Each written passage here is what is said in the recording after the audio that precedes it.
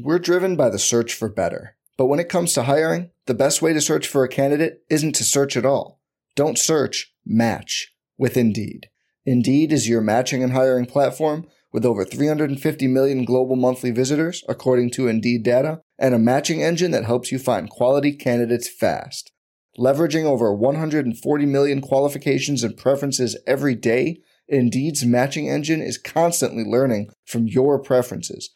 Join more than 3.5 million businesses worldwide that use Indeed to hire great talent fast. And listeners of this show will get a $75 sponsored job credit to get your jobs more visibility at Indeed.com/Blue Wire. Just go to Indeed.com/Blue Wire right now and support our show by saying you heard about Indeed on this podcast.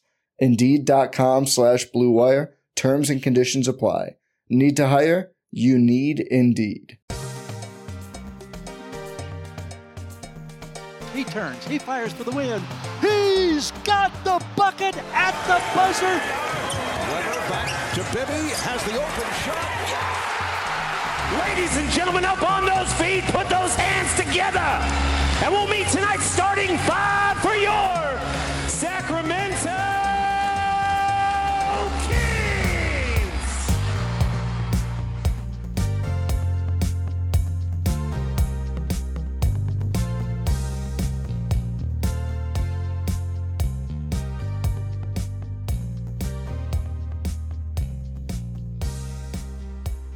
Welcome to the Kings Beat podcast. I am James Han, the Kings Inside for ESPN 1320 and the Kings Beat.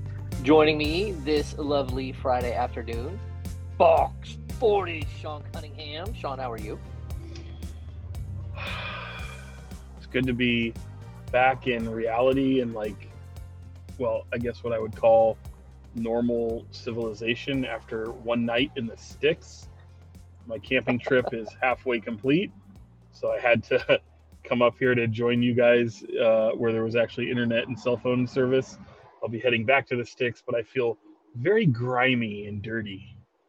So Sean is grimy and dirty. Of course, we are joined by Brendan Nunes from the Kings Pulse podcast. Brendan, how are you? I am doing well. A little bit of lingering sickness, so apologies if you hear it in my voice or I got to take a break to cough or anything like that, but doing okay. I told you guys before we pressed record, I don't think people will believe me, but I was sick and tired of the condescending bullying from you two. And I watched movies. I've watched a couple shows. I'm trying to get caught up. I will admit one of them was Barbie. It was not my idea. Okay. And it actually was a solid movie. I will say I thought there were some funny jokes in it. I liked it. I did as well. I saw Us, the Jordan Peele movie. Is that the right name? Yeah, that's fantastic. Yep. That was a great movie and based in the Boardwalk, which is a place that I love. So, well, I guess based. I spent a little bit of time at the Boardwalk, but saw that. I saw the Johnny Manziel documentary on Netflix that was interesting. I'm sure left out a lot, but was interesting. And then I've caught up on a couple Black Mirror episodes. So I've been watching things, fellas, all at once, believe it or not. I don't believe him, Sean. Yeah, I mean, what are the odds? I haven't seen Barbie yet. I want to. I will go see Barbie. But how is it possible that Brendan and James have both seen something I haven't? I don't think that's ever happened, at least from a movie standpoint. That is strange. I did go see Oppenheimer, so that's a good one. I'm a little caught up.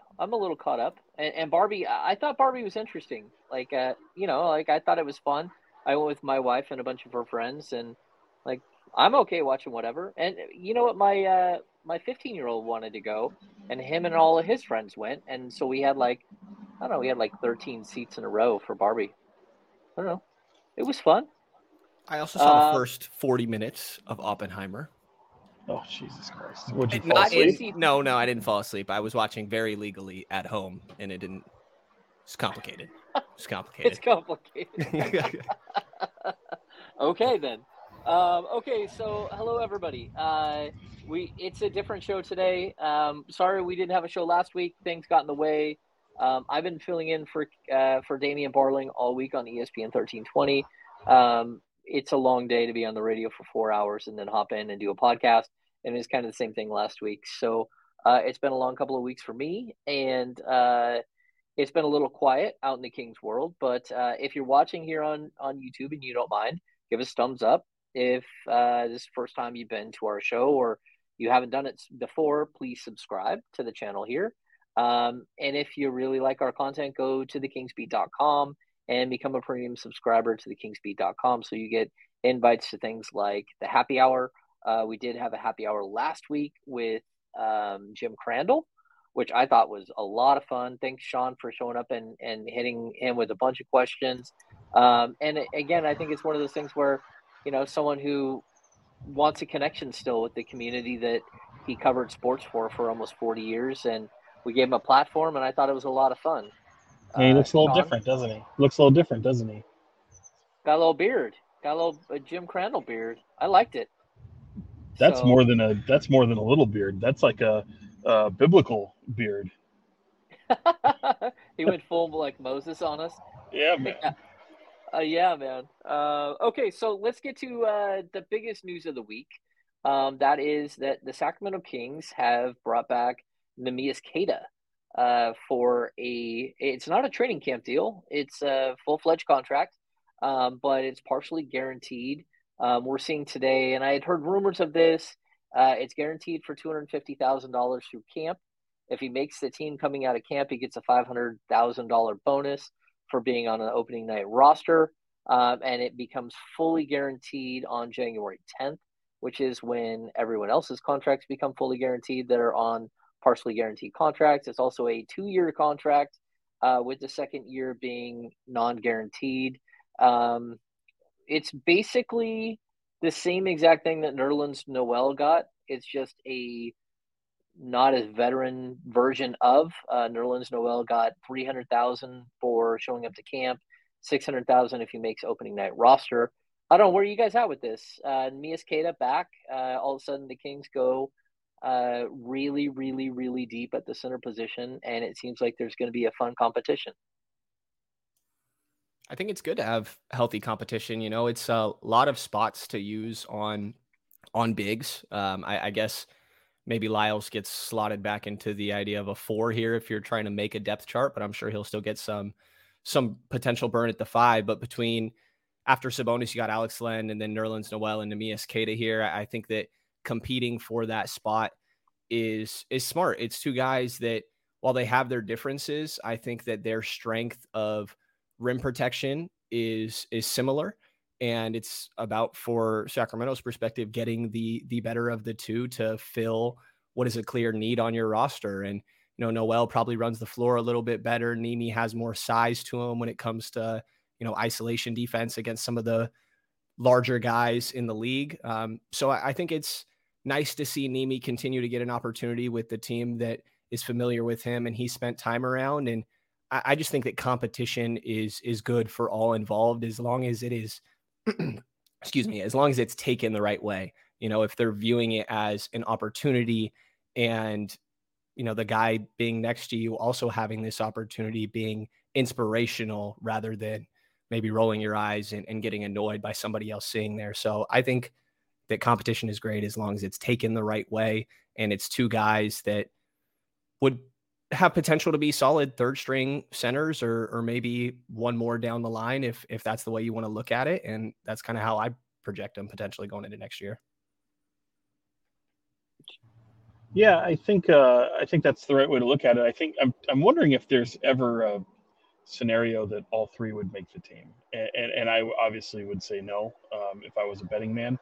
But with that being said, the thing that really is going in favor of Neemias Queta is he's got the benefit of familiarity with so many players on the roster, the coaching staff for sure.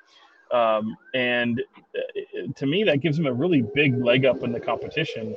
If you're looking at, a neck and neck race between him and Nerlens Noel, and obviously people know what Nerlens Noel is known for doing and being a rim protector. But the reality is, and I mentioned it on 1320 with you guys, James, earlier this week, is that, on paper, he's much better than what he is in reality.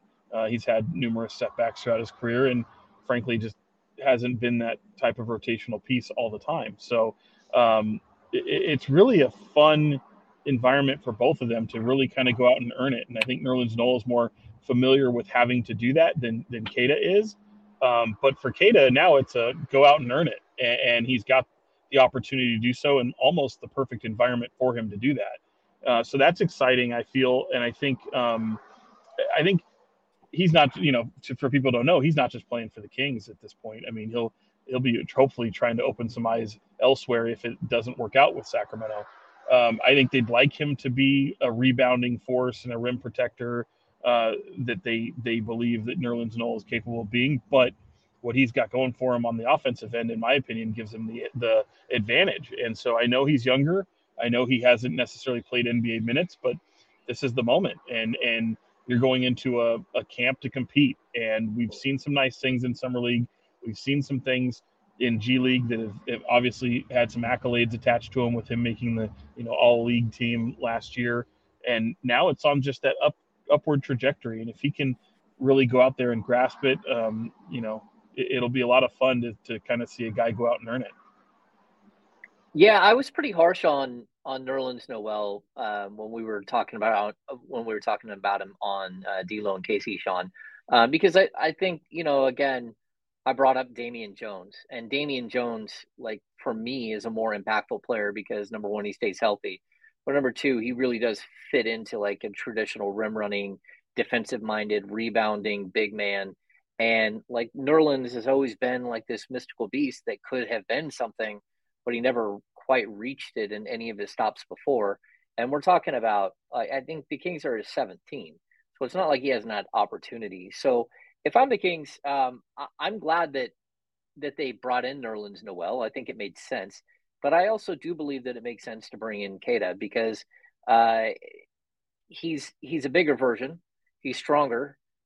He's younger. And there's this other thing that, number one, you can put him back in the G League if you need to. So if he does make the opening day roster, but you want to send him to the G League, he's in his third season, so he can still go down and play. So if you go through a stretch where you're testing out the Trey Lyles thing with Alex Len as your backstop, and Queta hasn't got any minutes for say like 2 or 3 weeks, and you want to send him down to the G League and ramp him up and give him 2 weeks to like get ready to play again, you can do that. Where you cannot do that with Nerlens Noel. Noel, you're gonna have this problem that if he's sitting, like, what does that mean for him? He can work out, he can do certain things, but he's not getting actual basketball. So I think that plays into the hand. And then I think the other piece that really does matter is by retaining Neemias Queta, you're rewarding a player that's in your system, who's worked his way through your system, who's fought through two-way contracts, and who has performed well, who's grown into his role. He came number 2 in the G League and MVP balloting, was all G League, was all defensive G League. Like he has these accolades. And what would that mean if he has all these accolades and he's done everything that you've asked him to do, and then you don't even give him an opportunity to compete for the start for a roster spot in training camp? And I think it would have set a bad precedent to not at least give him a shot here to compete. And I don't know if Queta can bust through and become a rotational player for the Kings or not, but I certainly think that for the players that you ask to go to the G League and that you send to the G League and that you're stocking that team with, it shows them that there's a way to climb into to make it, right? To get to the big club, to get a $250,000 guarantee, to possibly get, $750,000 guaranteed if you make the opening night roster. And if you would have wasted that opportunity with him, I think it actually would have had a negative impact. Like, it would have shown some of the players around him that, like, look, it doesn't matter how good you are at the G League level, we're still not going to give you that opportunity. So I think that's another element to this that I think could be missed.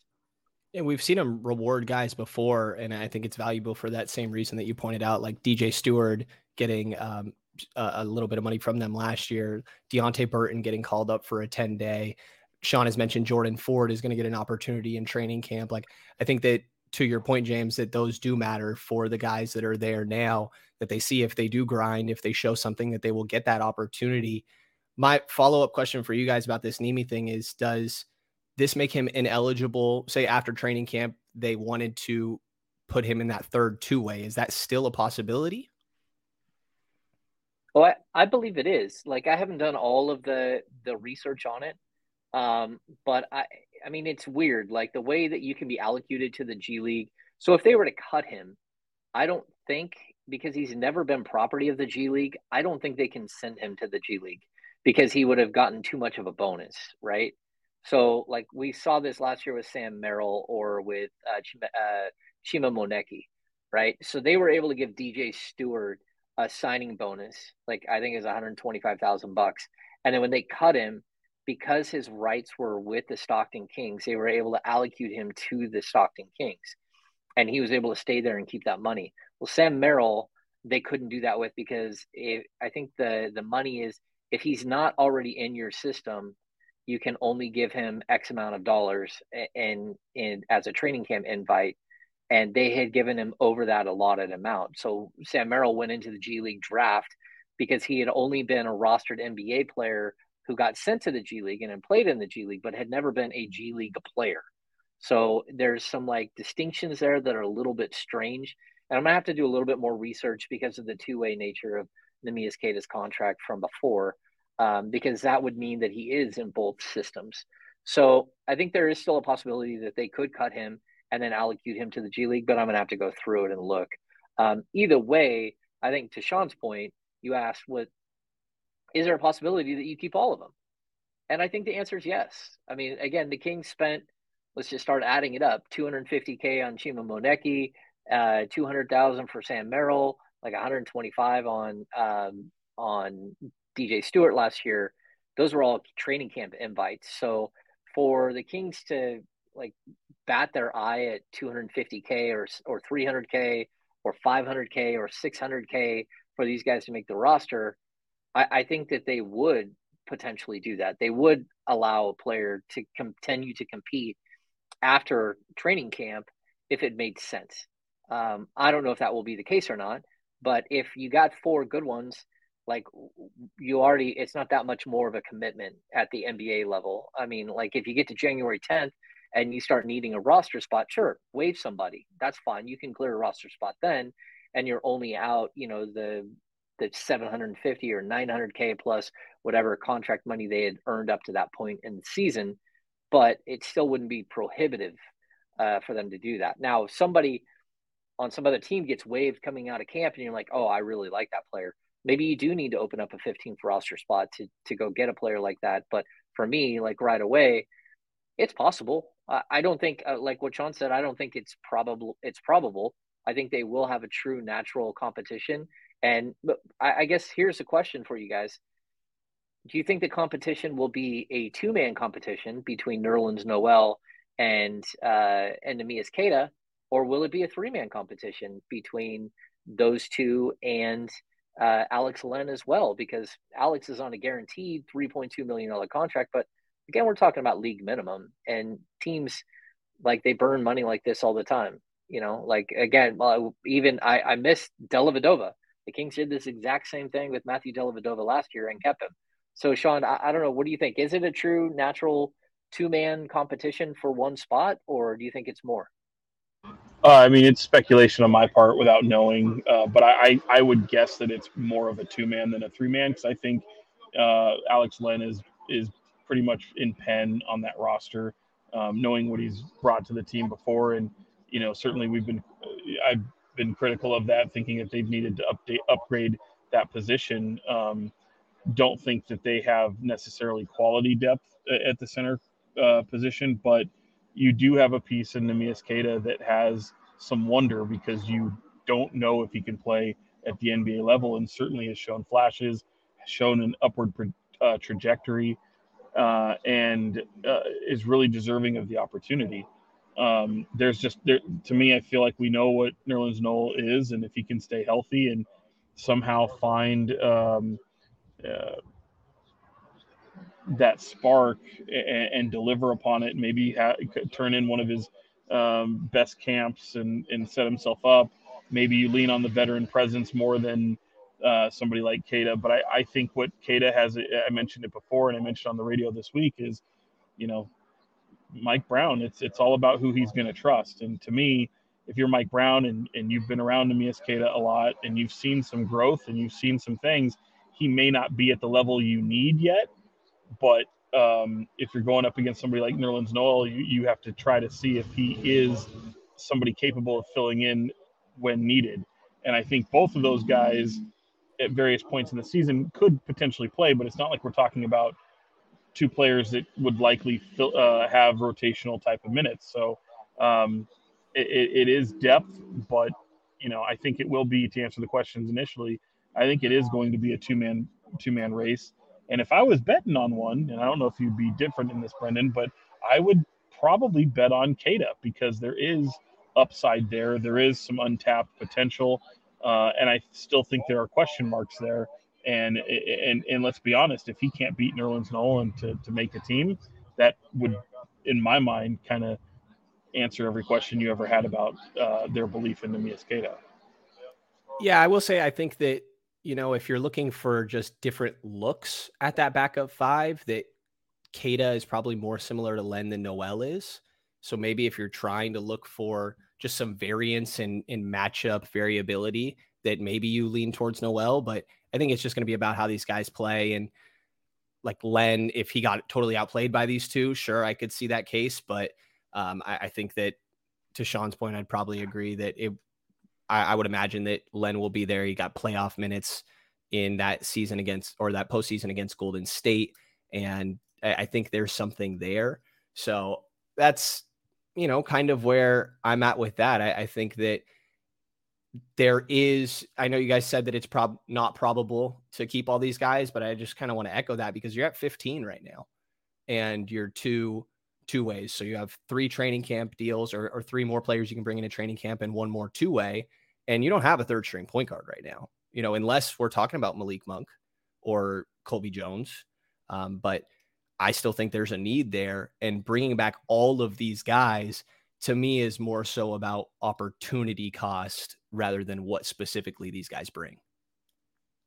Yeah, it's a lot of depth that we would be talking about. Is there something that you guys think that Queta needs to do in order to stand out and earn this job? Because for me, what it is like when we watched him play in preseason, in summer league, and he had that incredible fourth quarter, right, where he's flinging the ball all over the place. He's dominating the action. He's grabbing rebounds. He's doing all this stuff. For me, like if Neemias Queta doesn't understand like a very basic thing, the second he walks out on the court, he needs to ball. He needs to bring it from the opening moment because in his career, like that's in front of him right now, he's going to have a tough time ever being a starting NBA center. And that means he's always going to be coming off the bench. And sometimes that means he can come off the bench behind a guy that might be a 20-minute a game guy or might be a 25-minute a game guy. But in Sacramento, he's coming off the bench behind an all NBA center. And that means that like whatever you're going to play, you got to be impactful. And that could be 13 minutes. It could be 15 minutes, but it could come in like 3-minute chunks. And you got to be ready the second you walk out on the court. And for my money, what I've noticed from him, like over the 2 years he's been in Sacramento, is he takes too long to settle into a game. And that's not what an NBA backup center does. That's okay if you're a starting center.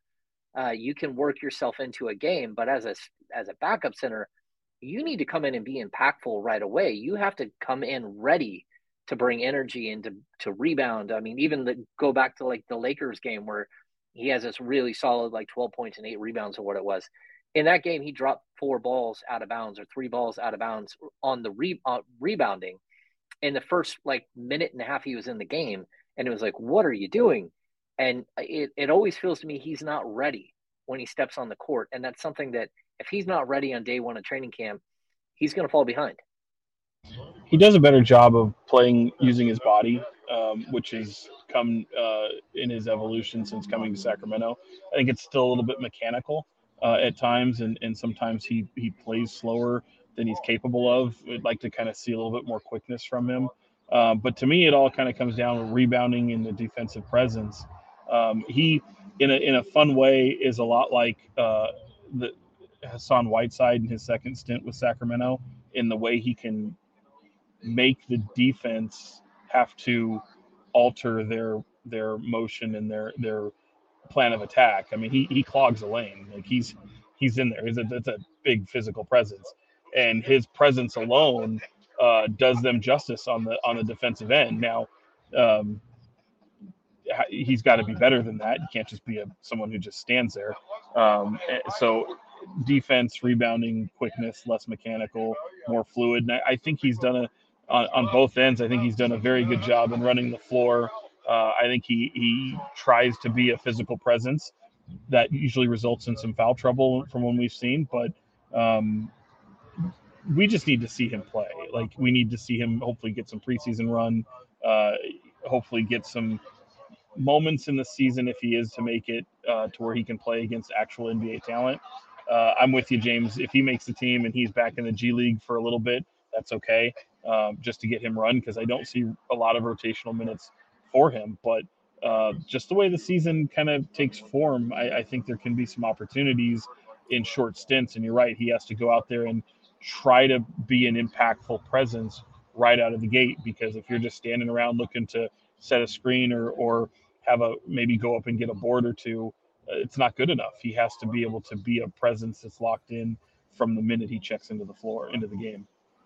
Yeah, I feel like we've said it a lot, but like, just go back and look at what he looked like at Utah State. Like, his body transformation has been insane up to this point in Sacramento. It's something he talked about last offseason, that he put on a bunch of weight and was getting used to it. At Summer League, he talked about, still getting used to that size, maybe a little bit more core and coordination at that size. And I've always been very focused on sort of his balance between finesse and power. And I think I've made the mistake of thinking, because there's the finesse game, that's what's lacking, making the power lack. But both can coexist. I just don't think I've seen enough of like the brute strength that he clearly has available to him. And I think that's just getting used to playing at this size. So I think that that's something you could continue to see grow from Nemi. And I think there's value that this guy played in the offense all of last year. Like, Stockton ran the same offense. He spent time with Sacramento, but Stockton ran the exact same offense. He said that he's worked on his ball handling a lot. There is some flashing passes here. Like, out of Len, Noel, and Queta, I probably am most interested in Queta running dribble handoffs. Like, I'm not saying that's the best, because Queta could also get better at his screens, and maybe it doesn't need to be DHOs. Maybe the guards can just be initiating it. But I think there's something there offensively as well. But there's definitely an aspect of still getting used to playing at this size, but you only can say that for so much longer. Bobby Jackson last year said that, he's just too nice, that he wants him to play mad. He's right there. Yeah. So be mad that Nerlens Noel is your competition, like in a constructive way, but be mad that you're competing against this guy and go out there and assert yourself. Yeah, I was going to add that, Brendan. I'm glad you brought that up, because hearing Bobby Jackson throughout the season, you're right, like wanting him to play like a dickhead out there. Go out there and be a beast. Go out there and stop playing nice. And sometimes, especially in the G League, sometimes you'll see some guys really try to involve their teammates, which is a good thing to do. But look, man, you're a second round pick for a reason. You're playing with a bunch of guys trying to make their way, almost like a summer league environment. You need to go out there and show them why they wasted a second round pick on you. And I don't mean wasted in a negative way, meaning that show that you're worthy of it. Show that you can outplay somebody else on your team or on the opposition that was undrafted, and they're trying to make their own mark and pave their own way to the NBA. You need to go out there and show them why you're worthy of such attention, and go out there and be selfish. Go out there and be a jerk. That's what you have to do. Yeah, and I think there's something too that Brendan, you were kind of touching on there. He's the closest thing of the other centers. So at this point, I consider Trey Lyles a center. I mean, that could change, but if Sasha Vezenkov doesn't end up being like what they think he can be, then it's possible that that you could see Trey Lyles move back to the 4 more often. But I think right now we're looking at Trey Lyles, we're looking at Alex Len, Nerlens Noel, and Neemias Queta. The closest thing to Domantas Sabonis they have of that group, in my opinion, is Neemias Queta. He's the one guy who can set a huge screen. Alex Len is probably a decent screen setter at the top, but Alex Len isn't a passer. Nerlens Noel has never been a passer in his career. Trey Lyles is a passer, but he's not the size that you're getting from, and he's not the screen setter that what we've seen from Queta. So while it's raw and I still think there's potential there. He averaged over 3 assists per game at the G League last year. And so I actually think that he's a guy that if you can keep moving along this way with him and keep bringing him along, that there's potential for him to be that kind of passing big at some point in his NBA career. And so I actually think that bringing Alex Len back is a good thing for Neemias Queta. He's still a breaking case of emergency big. And if you can run, Queta can maybe get some third string minutes here early in the season and see if you can bring him along. And if it doesn't work out, you could go back to Len.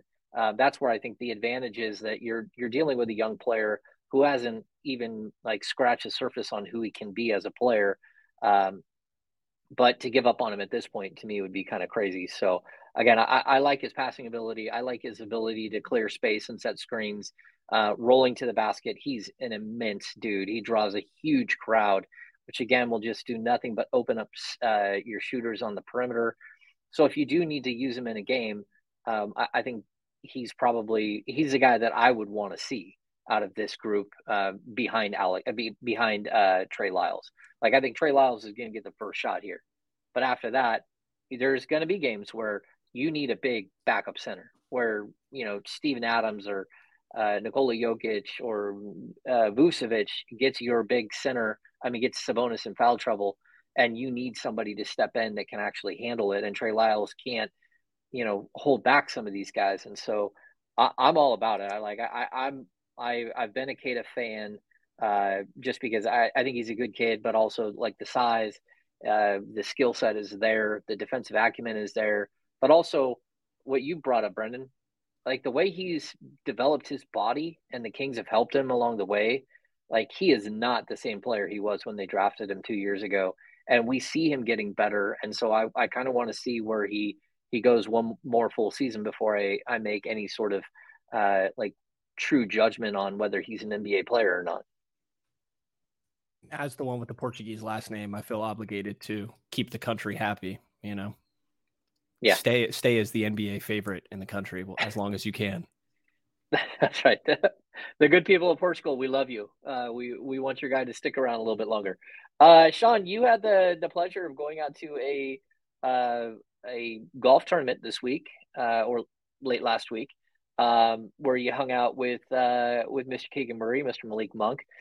How is Keegan doing after his Team USA select team, adventure, and just how much do you think he learned from that process? Because it seems like it's a really good stepping stone for a lot of players. Yeah, I think it was a pretty eye-opening experience for him. I think he took to it like a fish to water. I think he likes some of the challenges that come with being part of the USA Select team. I think by virtue of that team beating USA Basketball, the national team, which is, let's face it, it's not the dream team of old. It's definitely not even what Olympic teams have looked like in the past. There's a lot of people that he would consider peers, people that he's around and in part of their draft classes and guys that he's competing with. Nobody like the Kevin Durant's and the Draymond Greens and the Steph Currys and LeBron James and stuff like that. So I think it was a huge opportunity for him. I think it puts him in the pipeline, and as long as he wants to be there, I think some great things could be on the horizon because his shooting, his size, his ability to get the shot off. James, I know earlier in the week we were talking about that clip that everyone was reacting to of him, quick shooting, getting the ball off really quickly with a quick shot. I think his physicality, especially with the added weight that he's putting on and continues to put on, he looks fantastic physically. He even looks different from what you saw in summer league, and he's going to continue to work on that. His arms. I drew the comparison a little bit to what Steph Curry looked like in his first couple years to where you see now, where he's this finely chiseled athlete, and Keegan's not quite there yet, but it's a huge night and day difference from in his arms what they look like last year compared in his rookie season compared to where he's at right now. So that's all positive momentum, and I think he wants to be a part of USA Basketball. I think he'll have his opportunity as well. Obviously there's FIBA this year, the Olympic team is next year in depending upon who wants to throw their name back in the ring, he could be a nice piece for them. But yeah, it was fun to see Malik and Keegan on the golf course. One is clearly good at golf, one isn't. The one that's good at golf is Keegan Murray. Malik Monk and I can definitely play in the same group. But it was a lot of fun, and it's a pairing of two guys that are completely different, uh, uh, obviously, personalities. Malik is a lot like what you see on the basketball court, even on the golf course. And even when he misses shots, he's looking at the ground like it's the ground's fault. He's blaring music from his golf cart, which was great for me because a lot of the music that he's listening to is a lot of the stuff that I listen to. It's all over the board. I mean, you've got hip hop, rock, pop. I mean, we had, I was complimenting on his Nothing But Thieves playlist that he had, if you're familiar with that group, or even Halsey is with the shirt I'm wearing right now. He's blasting Halsey out of his golf cart and having a good time, man. So Marcus Graves, a G Leaguer from Sac State, former Stockton King, was also in that group, and it was fun. It was a lot of fun, and it was for a good cause with Midtown Church, who's making educational opportunities for children. And so they went out there and had a blast and put a little video on Instagram. And yes, I know Malik Monk flipped double birds. That was directed to me. That's okay. He's not flipping off a charity for people who are trying to, think that that's weird. It was all in fun. Oh, muted hammer. Muted hammer. My bad. Yeah, Brendan, I was going to ask you, like, what do you want Keegan to take away from that experience? I know it's kind of a strange question, but like, it's a big deal to go represent your country. And I was really I thought it was cool to see Kenyon Murray put out there, like how proud he was to see his son wearing the Team USA jersey, and just like how it hits you different when it's your child who's representing your country, even with the select team. But is there something that you're hoping that he gathers from that experience?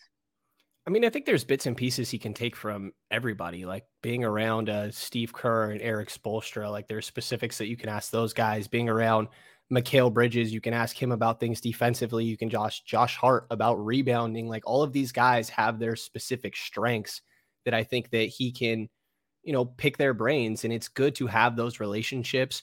Maybe guys, if there were guys he wasn't familiar with, maybe he's able to get that initial relationship start to build. So there is a line of communication. If he ever wanted to reach out, or just being around these guys and seeing that he belongs, I think also has some value. That shooting clip that you guys mentioned was amazing to see. I think just being around these highly talented players and coaches, there's little bits and pieces that you can take from everybody. I think there's a level of confidence in getting to have that experience. And again, seeing that you belong.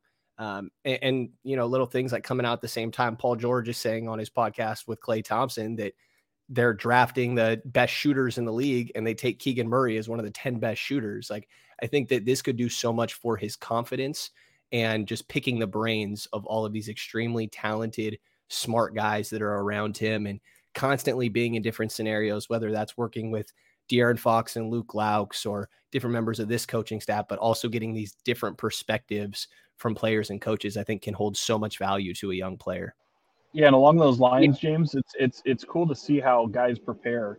Like you mentioned, Brendan, about perspectives, and you might get into a routine and taking things you knew from college and things that the Kings like to do and put you in situations even to warm up or go through various drills.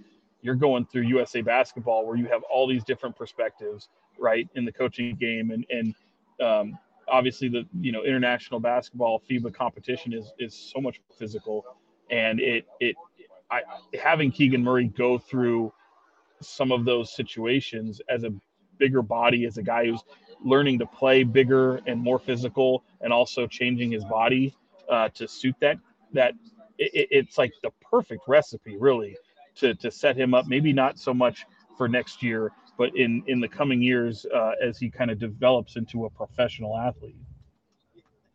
Yeah, I think it's huge because when you go to events like this for young players, you start to see that you belong. And I think that's a big deal. Like, it's one thing to come out there and have a really good rookie season and you're part of a family at the NBA level with your team. And you got the 15, 16, 17 guys that you're around all the time, and but you become like little brother in that scenario.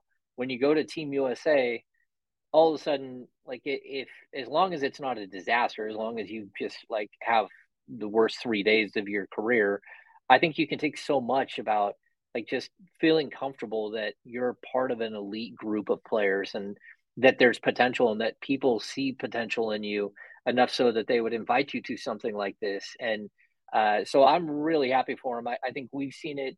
Sean and I have covered plenty of players here in Sacramento who have been part of the Team USA process, whether Rudy Gay, right, or DeMarcus Cousins, or Harrison Barnes, or Marvin Bagley, or the De'Aaron Fox experience. Like even De'Aaron's experience turns out to be kind of strange at the end of the day, but I thought he learned so much, and I also thought that he was the talk of camp. Like everyone there was talking about how good he was, and I know you gain a lot of confidence from, being around your peers, being around the best of the best, and them saying like, "Oh my gosh, we can't believe how good this kid is." And so there's such I think there's like a validation that players get from going and playing for Team USA and going and having that experience, and so I'm really glad he's getting it because at the end of the day, it's about coming back each and every summer a different player, a better player, and a more well-rounded player, but also a more confident player. And the Kings need him to take a huge step. And in order to do that, he needs to feel that he's ready to take a big step. And I think this is just another building block for him to be something bigger than he was in his rookie season, if that makes sense. It's something that's always so it always catches my attention is every time you're around USA basketball. And look, you've got some different people involved now. There's no more Greg Popovich. There's no more Jerry Colangelo. There's no more Coach K. Even though those guys still have a presence around USA basketball, they're never really gone. They're just not really the active members of USA basketball anymore. And Grant Hill is now taken over as the managing director of USA basketball. But the one thing that remains constant, even though some of those people are gone, is how they reward loyalty. And you wouldn't think that, like, okay, yeah, it's the off season, and here we are in July, and you're setting aside a week, maybe 2 weeks to kind of get ready for USA basketball and gear yourself up, that it wouldn't really be that much of a commitment. And in years of a FIBA tournament like we're in currently this month, where FIBA basketball gets underway and it takes up the entire month of August, the Olympics obviously do the same. Those are when the commitment is really big, but they want to see people in the regular year come into camp, show that they're an active presence, wanting to be there, and they really reward loyalty. And that's one of the reasons, like, yeah, you guys are good basketball players, but more than that, like, can you come in and be a different role on this team than you play on other teams? Like we saw that, as you mentioned, James, with DeMarcus Cousins, a guy who came in and obviously was playing a significantly different role with USA basketball than what he did with the Sacramento Kings, as a larger focal point with the Kings, obviously, than what he is with USA basketball. And it's really true, man. Like you see guys who don't completely throw everything into it, and they'll move you out. There's obviously some um, some exceptions made, guys who have injuries like Paul George, or even people who are elite in that regard, like Kobe Bryant over the years, who they open the doors for him to come back. LeBron James, whether he's going deep into a playoff or NBA final run and dealing with nagging things, or even the likes of Steph Curry. But short of those handful of people, Kevin Durant, you could throw in there. They want people who are capable of playing role players. And you look at just the history of USA basketball, and they're filled with role players. It's not always just the stars, and because of that, is you put a ton of stars on the team, and it doesn't always work. And we've seen what that looks like in certain years when the U.S. hasn't been at top form. So there's an expectation for the U.S. to always go out there and be the team to dominate, and they're trying to put together a team more than anything. Yeah, I fully enjoy this process, and I'm glad that they're getting to be that Keegan's a part of it, and actually I hope that somehow that De'Aaron Fox becomes a part of it again, because I think that again he had a really strange end to his run a few years back, and I hope that that they can get on the same page and maybe he is invited back. Either way, it was good to see guys like Tyrese Halliburton out there. Tyrese is built for Team USA basketball. His ability to space the floor, to play passing lanes, to dish out assists, I thought was, again, he's just like all of it shows up there in international style of play. I also want to give a shout out to former King Isaiah Pinheiro, who was part of the Puerto Rican national team. He also went to Placer High School here up the hill in Auburn, and played for the Stockton Kings, played for San Diego State. So it's good to see him still part of the Puerto Rican national team and get an opportunity to continue to play. Okay. I think Duarte's supposed to be part of the Dominican Republic team. And then Eric Micah, how do I say that last name? Help me out. Eric Micah was part of the select team, I believe, for USA as well. Spent time in Stockton previously. Yeah, he looks just like Dolph Lundgren. Yeah. I love Eric's a great dude. Like, he was part of the Stockton Kings. He was actually he's your typical like 4A player. He's just that one step that can't get a true NBA like landing spot that lets him stay in the league, which is too bad. But I think he's tremendous. I thought he competed hard here in Sacramento, and he's a lot of fun to watch. He's a dude who sets a big screen and plays hard defense, hard-nosed guy. And I think he was good on the Stockton Kings too. He was really good the year he was here. Okay, let's do the business of basketball. We're a little off today. Sean is come back from a camping trip. He's going back out camping. Gonna go back out in the woods. I don't like it. Yeah, and I'm not at home. I'm in, which is why my Wi-Fi has worked the whole time. But it's I'm in studio here. I was in studio all day today, and so things are a little different here. But let's get to the question at hand. The question, Sean is reported repeatedly that Jordan Ford will likely be in camp. We've got what do we got? 15 players on the main roster at this point. We got two-way players. The Kings can carry up to 21 in camp. What would you guys like to see them add here? Because I mean, if we add in Jordan Ford to that mix, it puts us at 18. They still have 3 more roster spots. But if you're going to have a competition here, what would you like to see them add going into training camp? Even if it's like a minor player that you think that would at least be fun to watch in a tryout. I mean, I think that you do need that third string point guard, but I think that Jordan Ford has the potential to fill that. After that, I mean, it's typical, but it's just kind of 3-4s. Like, if we're talking about Trey Lyles as potentially getting a lot of run at the 5, which makes sense to me as well, then you kind of need some more depth at that 3-4. Like right now, Harrison Barnes, Kessler Edwards is kind of who I have down at the 3, and Duarte can give you minutes there as well. Obviously, Herder can. Colby Jones, maybe you try to get away with some of it, but then Keegan Murray, there you need some more depth. I think you kind of try for another Casey Okpala, Chima Moneki, like those type of guys, because you still need that prototype. I still think you need that defensive 3-4, like a Derek Jones Jr. that just got picked up and we know they had interest in previously. Like I think guys like that make a lot of sense to me, and that's kind of where I still see the hole. That third string point guard for sure. You have a lot of 2 and 3s, but maybe just a little bit more 3-4s are what stand out to me here, especially if we're talking about Lyles potentially being at that 5 spot. Yeah, I think I agree with that. I'm for the life, as long as we do this, I'm always looking for that, really stud 3, that starting hands down. This is a absolute sensation. Now, obviously, you're not doing that in training camp, right? But in terms of looking at the whole of your team, I think those are the types of questions you're asking yourself: is there a pathway to land somebody like that? Is there a pathway to find, ideally, a 4 that can not only stretch the floor but also, be a rebounding presence? Because I think rebounding is sorely needed outside of Domantas Sabonis. he needs a lot of help in that area.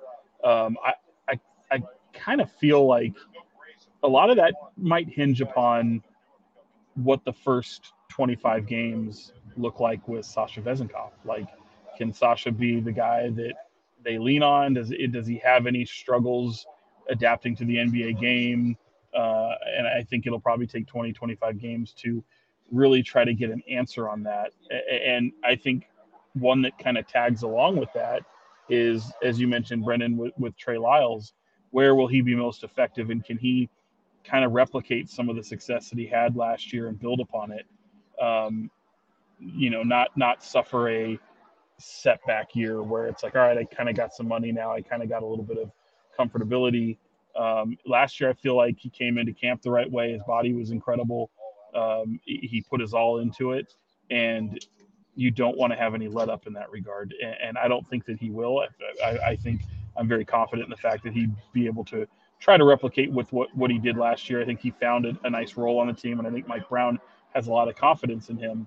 But yeah, I think rather than trying to find some fringe player to answer like who to bring in for training camp, I think you have to really kind of take the more broad approach and say, what's our pathway in finding what ultimately we need these holes to be better at. And it's just unfortunate that you've got a couple guys, and maybe you could throw Chris Duarte in that conversation as well, as can he turn his season around from last year while he's healthy? So you do have some questions for sure. Just say Justice Winslow already, Sean. I do like Justice Winslow. I do. I know you love Justice Winslow. I do. Yeah, I'm with you guys. I would like to see them maybe go find someone to compete with Kessler Edwards. Like, find someone that has that type of skill set, but like what Brennan brought up. I don't know, would you guys take a flyer right? We're getting down to, like not that far away from camp. I mean, media day has been pushed back, which I think is weird. It's in October. It's like, I think the 2nd or 3rd of October, and then we go into training camp like the next day. But would you guys take a flyer on a guy like Kelly Oubre, who's still sitting there waiting to sign a contract with somebody, and maybe you do extend like a league minimum contract and say, hey, if you can battle with Chris Duarte and you can battle with Kessler Edwards and you can come out on top, maybe we would kick the tires on you. Maybe we would find a rotational spot for you. Would you do something like that? Or are you confident in the sort of what they're building here with the 15 guys they already have?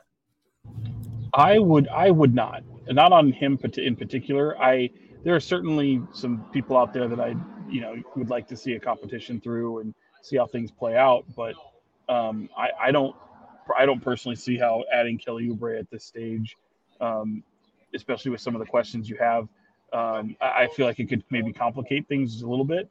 I don't think he's just the type of player that would be this guy that puts them into another tier, if you will. I think you've got some guy. I mean, if things get into a dire circumstance where there's an injury or there's a tremendous setback with some of the players you mentioned, James, to where you can't rely on either Chris Duarte or Kessler Edwards, or you can maybe throw in a couple other ones to be that type of rotational piece, then maybe that's when you go and look at trying to add someone like him. But I feel like at this stage of where they are entering camp, it's not the right time. That would be either a back-end camp move or an early season move if he might be available at that time. Yeah, I think it depends on how, like Oubre specifically, it would depend on how he's viewing it. I think that such an important aspect of Sacramento's season last year, and part of the reason that I think there's optimism behind, at least somewhat optimism behind the continuity, is how much chemistry this group had. And I think that's a very delicate thing. And that's nothing specifically against Kelly Oubre, but like, it's just it's delicate. And that's a guy that I would imagine is looking for a little bit larger of a role than maybe what Sacramento could potentially provide. There's, some other names out there that are, I guess, somewhat intriguing as you're going to get at this point in the offseason, right? Like a Juan Toscano-Anderson is out there. There's like TJ Warren. So I think there's some interesting pieces. I think we mentioned Wenyen Gabriel before, and I don't know that I love the idea of him, but there's still names out there that I think have some potential intrigue. But guys like Christian Wood, Kelly Oubre, while the potential of their skill would be hard to just totally overlook at this point if they were able to somehow get them on a minimum deal, which seems pretty unlikely.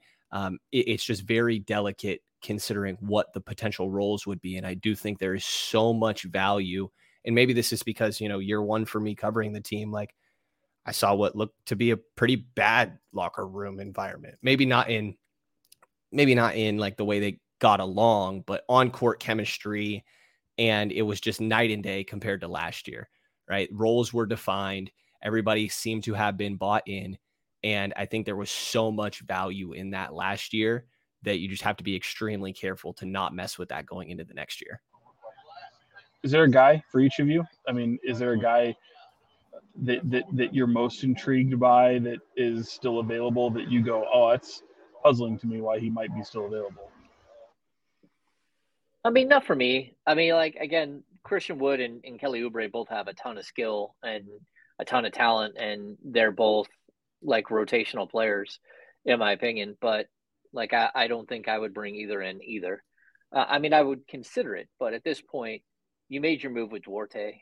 Like, I think that if you would have not traded for Duarte and you would have gone after Oubre, that would have been another thing. And I've said this before, but like Mike Brown knows Kelly Oubre really well.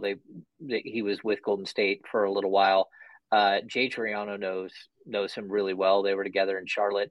De'Aaron Fox knows Kelly Oubre really, really well. They played AAU ball together. They're friends. And he's always said that he would love to have Kelly on their team. But that doesn't mean that the other experiences from the other people are the same. And, like you're trying to build a winning culture. I'm not sure that Christian Wood checks all the boxes when you're trying to build a winning culture. On paper, he might be one of the most perfect fits next to Domantas Sabonis you could possibly find in the league. And we're talking about a 3-point shooting, shot blocking, rebounding power forward that can stretch. But that doesn't mean that what he is and what on paper is what he is when it comes to like the impact on wins and losses. So I'd be a little leery there. So I don't know. I don't like Sean. It's a good question. I don't think there is somebody that I would point to and say, got to go get that guy. I don't think he's sitting out there, the right guy to fix everything. I think in the Christian Wood case, him being available says a lot. Oh, of course. Yeah. Right. Like, I don't think I have to. Well, so does Oubre. I mean, come on now. Yeah, but I would say he averaged 20 more so last year. Yeah, and I'm trying to remember back of the transaction history in terms of when Kelly Oubre's last quote unquote payday was, but like Christian Wood's not that far removed from signing a pretty sizable deal, and now he's just available, and I think that kind of speaks pretty loudly. I think so too. Stanley Johnson's kind of interesting. Sean, am I remembering right that that's somebody you've mentioned before? Oh yeah, look. He's just a guy who he's, for whatever rhyme or reason, I think he's stayed relatively ready to go. He's a guy who had, superb talent. He was groomed for, to be a star, and it just hasn't worked. He's always he was a guy that I thought could have been a candidate for a 10-day or a late pickup last year. I think it was right around the December mark is when he ended up going to the Lakers. And then he became available right around February, I think, if I'm not mistaken. I'm trying to do off the top of my head. But, a guy who I think has been humbled a lot and has a lot of talent. And he's somebody that, it's a tale as old as time. You're going to see guys that get heralded 1 minute and then out of the league the next. So for whatever rhyme or reason, I've never heard people totally kill him. I think the shot making has certainly been a question, but he's got size, he's got length, he plays pretty solid defense. But for whatever reason, hasn't been able to find the right fit. And I know we've obviously talked about Jordan Ford, but I don't think that eliminates, you looking at other potential point guards. And I think there's interesting guys out there, especially if you want to replicate like somewhat of a Dellavedova role when it comes to mentorship. Like Ish Smith is still out there. There's Goran Dragic, George Hill, DJ Augustine. All these guys are actually a couple years older than Dellavedova, believe it or not. But if you were looking for some veteran breaking case of emergency third string point guard, I think those guys are a little interesting. Even Trey Burke, who spent time last year in Stockton, like that's another guy that kind of stands out. That like, yeah, I just don't think that they're gonna do anything crazy here. I think you probably want to sit back and make sure that somebody doesn't cut somebody that you like. I mean, look at Oklahoma City. They're at I think it's right around 20, 21 players right now, and they're going to have to cut down to 15 and that's not including their two ways.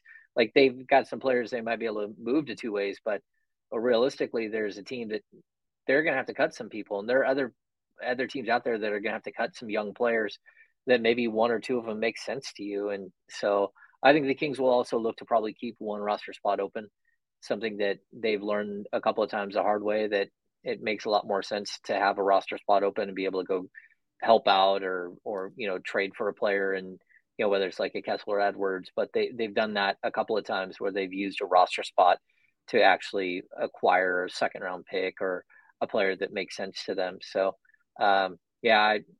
it's all interesting. Like the roster makeup, it looks like it's pretty close at this time.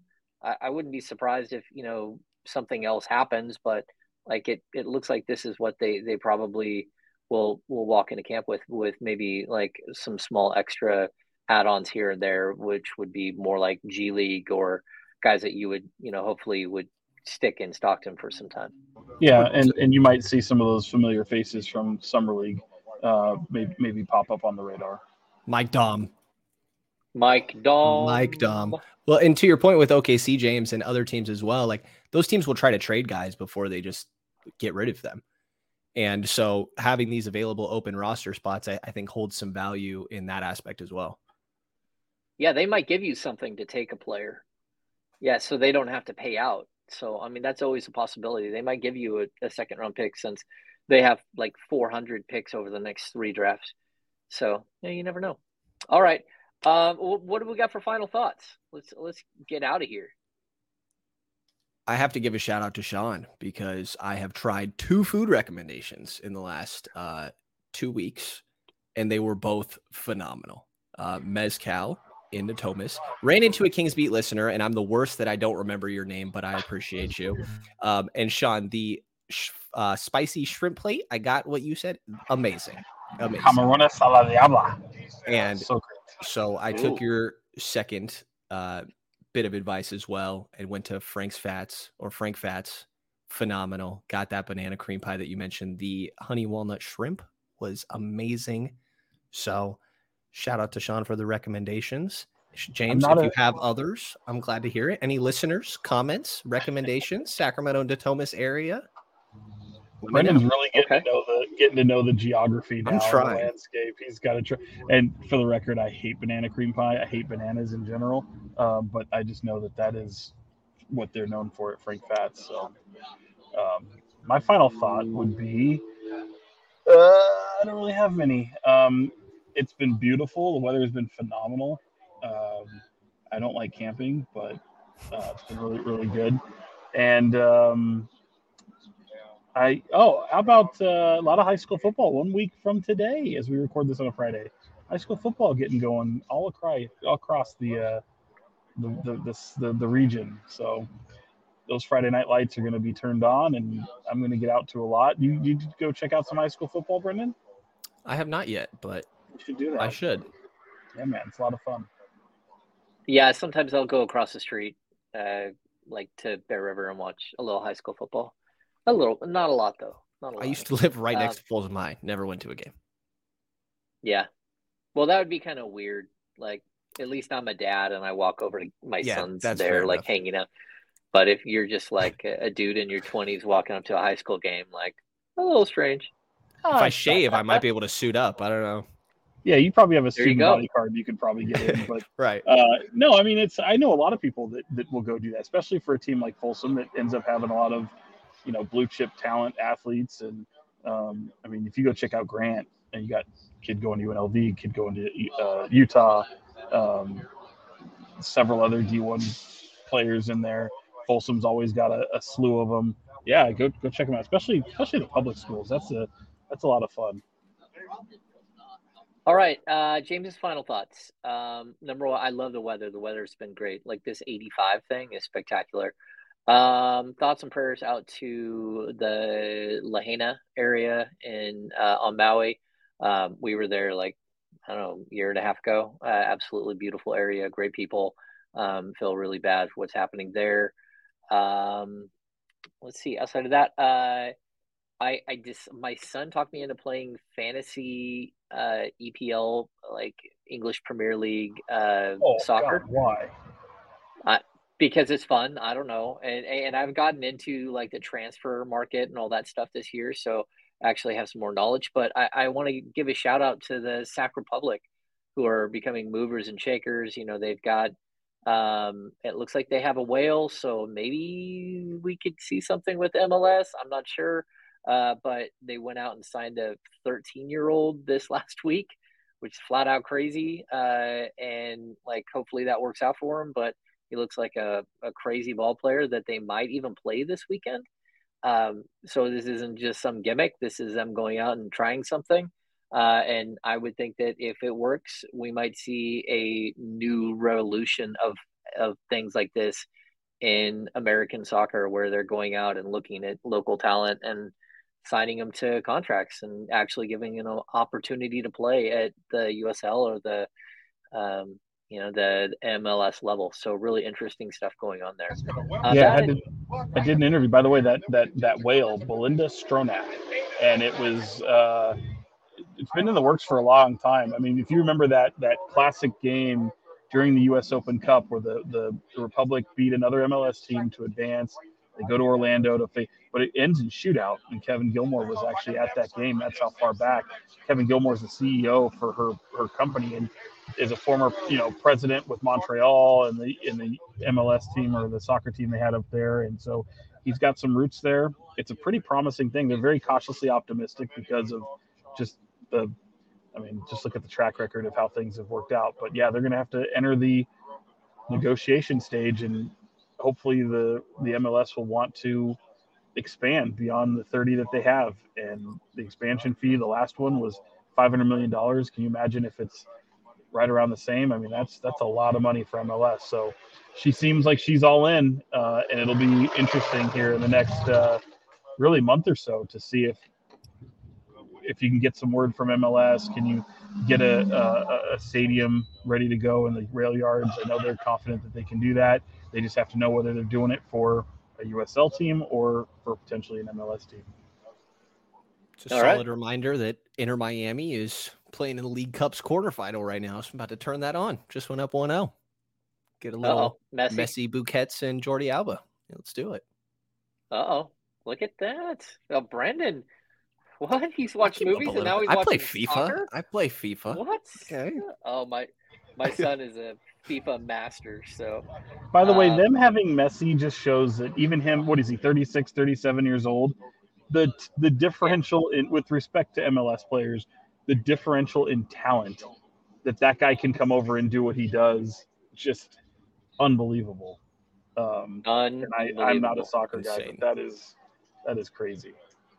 Yeah, it's he's a joy to watch. Like, watch him whenever you can. So, all right, well, that's going to do it for this edition of the King's Beat podcast. If you're still watching and you don't mind, give us a thumbs up, subscribe, give us a rating and review wherever you watch podcasts.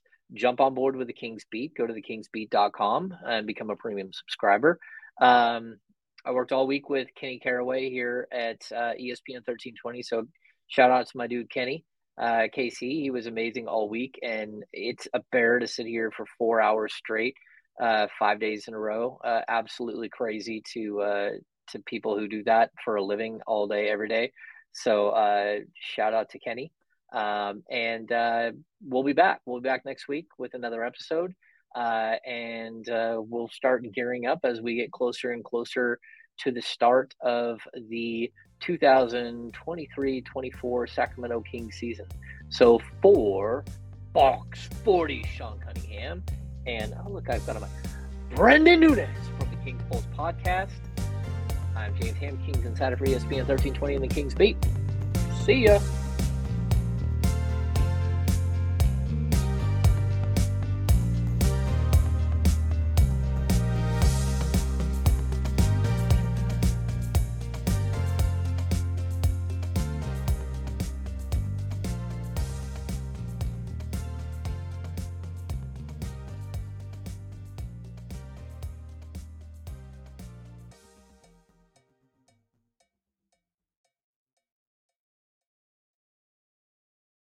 For the ones who work hard to ensure their crew can always go the extra mile, and the ones who get in early so everyone can go home on time, there's Grainger, offering professional-grade supplies backed by product experts so you can quickly and easily find what you need. Plus, you can count on access to a committed team ready to go the extra mile for you. Call, click Grainger.com, or just stop by. Grainger, for the ones who get it done.